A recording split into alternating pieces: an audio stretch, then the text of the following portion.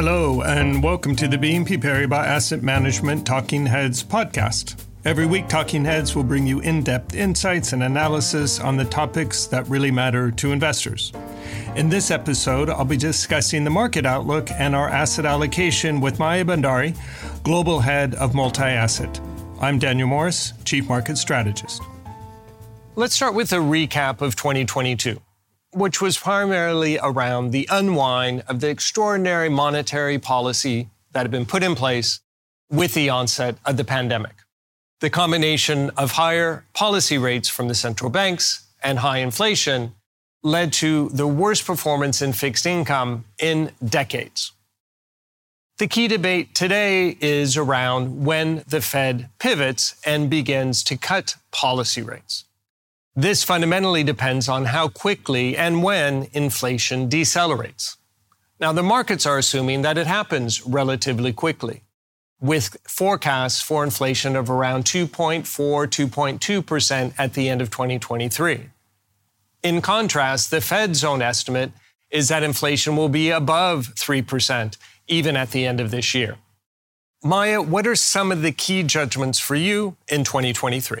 Well, I find it particularly helpful before the year begins in earnest to work out what the 3 or 4 key judgments that will be really important for asset markets and investment opportunities are in the year ahead. Now, these can, of course, change and evolve as new information becomes available, but ultimately, in my experience, it really boils down to a handful of key judgments. So this time last year, for example, the tail risk of much higher real yields was of particular focus, and indeed, reflecting back, was probably one of our more successful asset market calls. So what are our main judgments? Let's call them the 4 horsemen, as there are 4 of them going into 2023. Now, the first is the probability and the sequencing of economic recession. Today, we see the largest consensus ever that a synchronized global recession will occur in 2023. But the focus is on the most lagging data, the labor market, just as leading indicators of activity seem to have bottomed out. So the risk is that the correction, when it comes, may be softer than is currently feared. The second is the path and indeed the final landing point of inflation. And now here too, different sources of data give us slightly conflicting signals. So leading economic data, sharply fading supply shocks, and indeed cheaper energy and gas prices contrast with other lagging data like wages, which are still rising. The first set of data is probably more important for us in assessing the price pipeline as the year evolves. Third, and very importantly, how the first 2 horsemen influence central bank reaction functions. Indeed, as central banks seek to set monetary policy in a more normal framework, that is to say, in a more forward-looking manner rather than a backward-looking manner, financial markets are discounting very different outcomes. So, for example, sharply inverted nominal yield curves reflect something of a policy mistake and perhaps recession.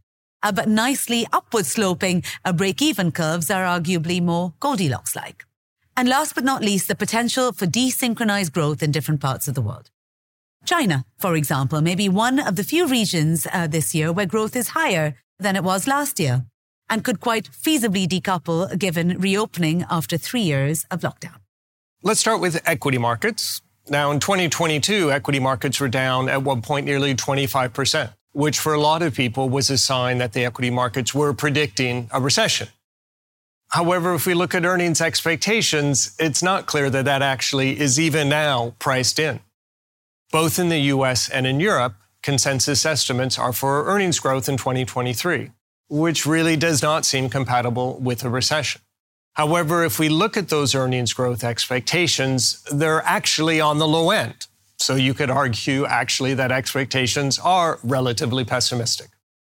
And then, of course, the other question is valuations. So how do you see equity market valuations? Well, Dan, not all equities are created or have performed equally. As such, in our judgment, they are also not all universally cheap or indeed universally rich. Now, the rally so far this year has been almost entirely valuation-driven everywhere. So all markets have turned a little bit more expensive.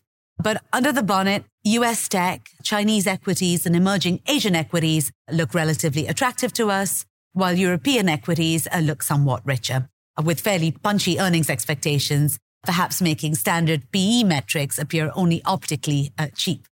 Indeed, when we scan across markets, Europe stands out for still pretty optimistic 12-month ahead earnings expectations. And our positioning reflects these various valuation disconnects. So we are long of the US, we are long of Chinese equities against a short towards Europe. Overall, this leaves us neutral on equities going into 2023. Now let's look at fixed income. You've already talked about the massive move in real yields in 2022. If we look at nominal 10-year Treasury yields, we peaked at around 4.2% in October. We're now down to around 3.5%. That move primarily being driven by this assumption that the Fed is going to pivot and begin cutting rates perhaps in the summer. That said, most everyone assumes a recession is coming, in particular the bond market, if you look at the inverted yield curve. What do you think? Well, we are actually struck by the different signals coming from different sections of the bond market. So across nominal bond yield curves, the inversion has been intense, signaling a recession. So in the US, for example, 80% of the curve is now inverted, looking across the spot and futures curve. By contrast, break-evens are gently upward sloping, almost consistent with a Goldilocks-like outcome. While our central research colleagues foresee a fairly significant labor market recession in the US, leading to a below consensus growth forecast for 2023 as a whole, the timing and depth of recession and the tail risk around this is one of the key judgments for this year. And of course, every risk has attached to it a price. And one corner of a fixed income that we continue to really like is European investment grade credit, which we own duration hedged. Now, although spreads have come down from very lofty levels of nearly 230 basis points over government bonds when we were building positions last fall down to 160, 165 basis points or so right now, they continue to compensate investors for fairly elevated defaults, around 7%, which we just don't think are likely to occur. Overall, we are neutral on government bonds, including on US Treasuries, but with a clear preference for IG in Europe, as I just mentioned. And I should say the contrast between what European equities are pricing in relative to what European credit is pricing in on the macro backdrop is pretty striking at the start of the year. Thanks very much, Maya. I guess we'll all be looking out for the four horsemen in 2023. Thank you very much, Dan. That's it for this week's episode of Talking Heads.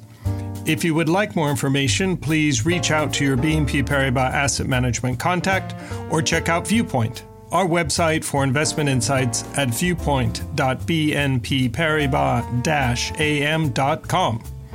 If you like Talking Heads, leave us a positive review and a nice rating. We recommend subscribing to Talking Heads on your favorite podcast channel. You'll receive your podcast episodes every Monday afternoon. For listeners who have devices with Alexa, you can ask Alexa to enable Investment Insights or search for Investment Insights on Amazon under the category Alexa Skills. You've been listening to the BNP Paribas Asset Management Talking Heads podcast with me, Daniel Morris, and Maya Bhandari. Please do join me next week. Until then, take care. This presentation includes a discussion on current market events and is not intended as investment advice or an offer of products or services by BNP Paribas Asset Management. Please keep in mind that the information and analysis in this presentation is only current as of the publication date.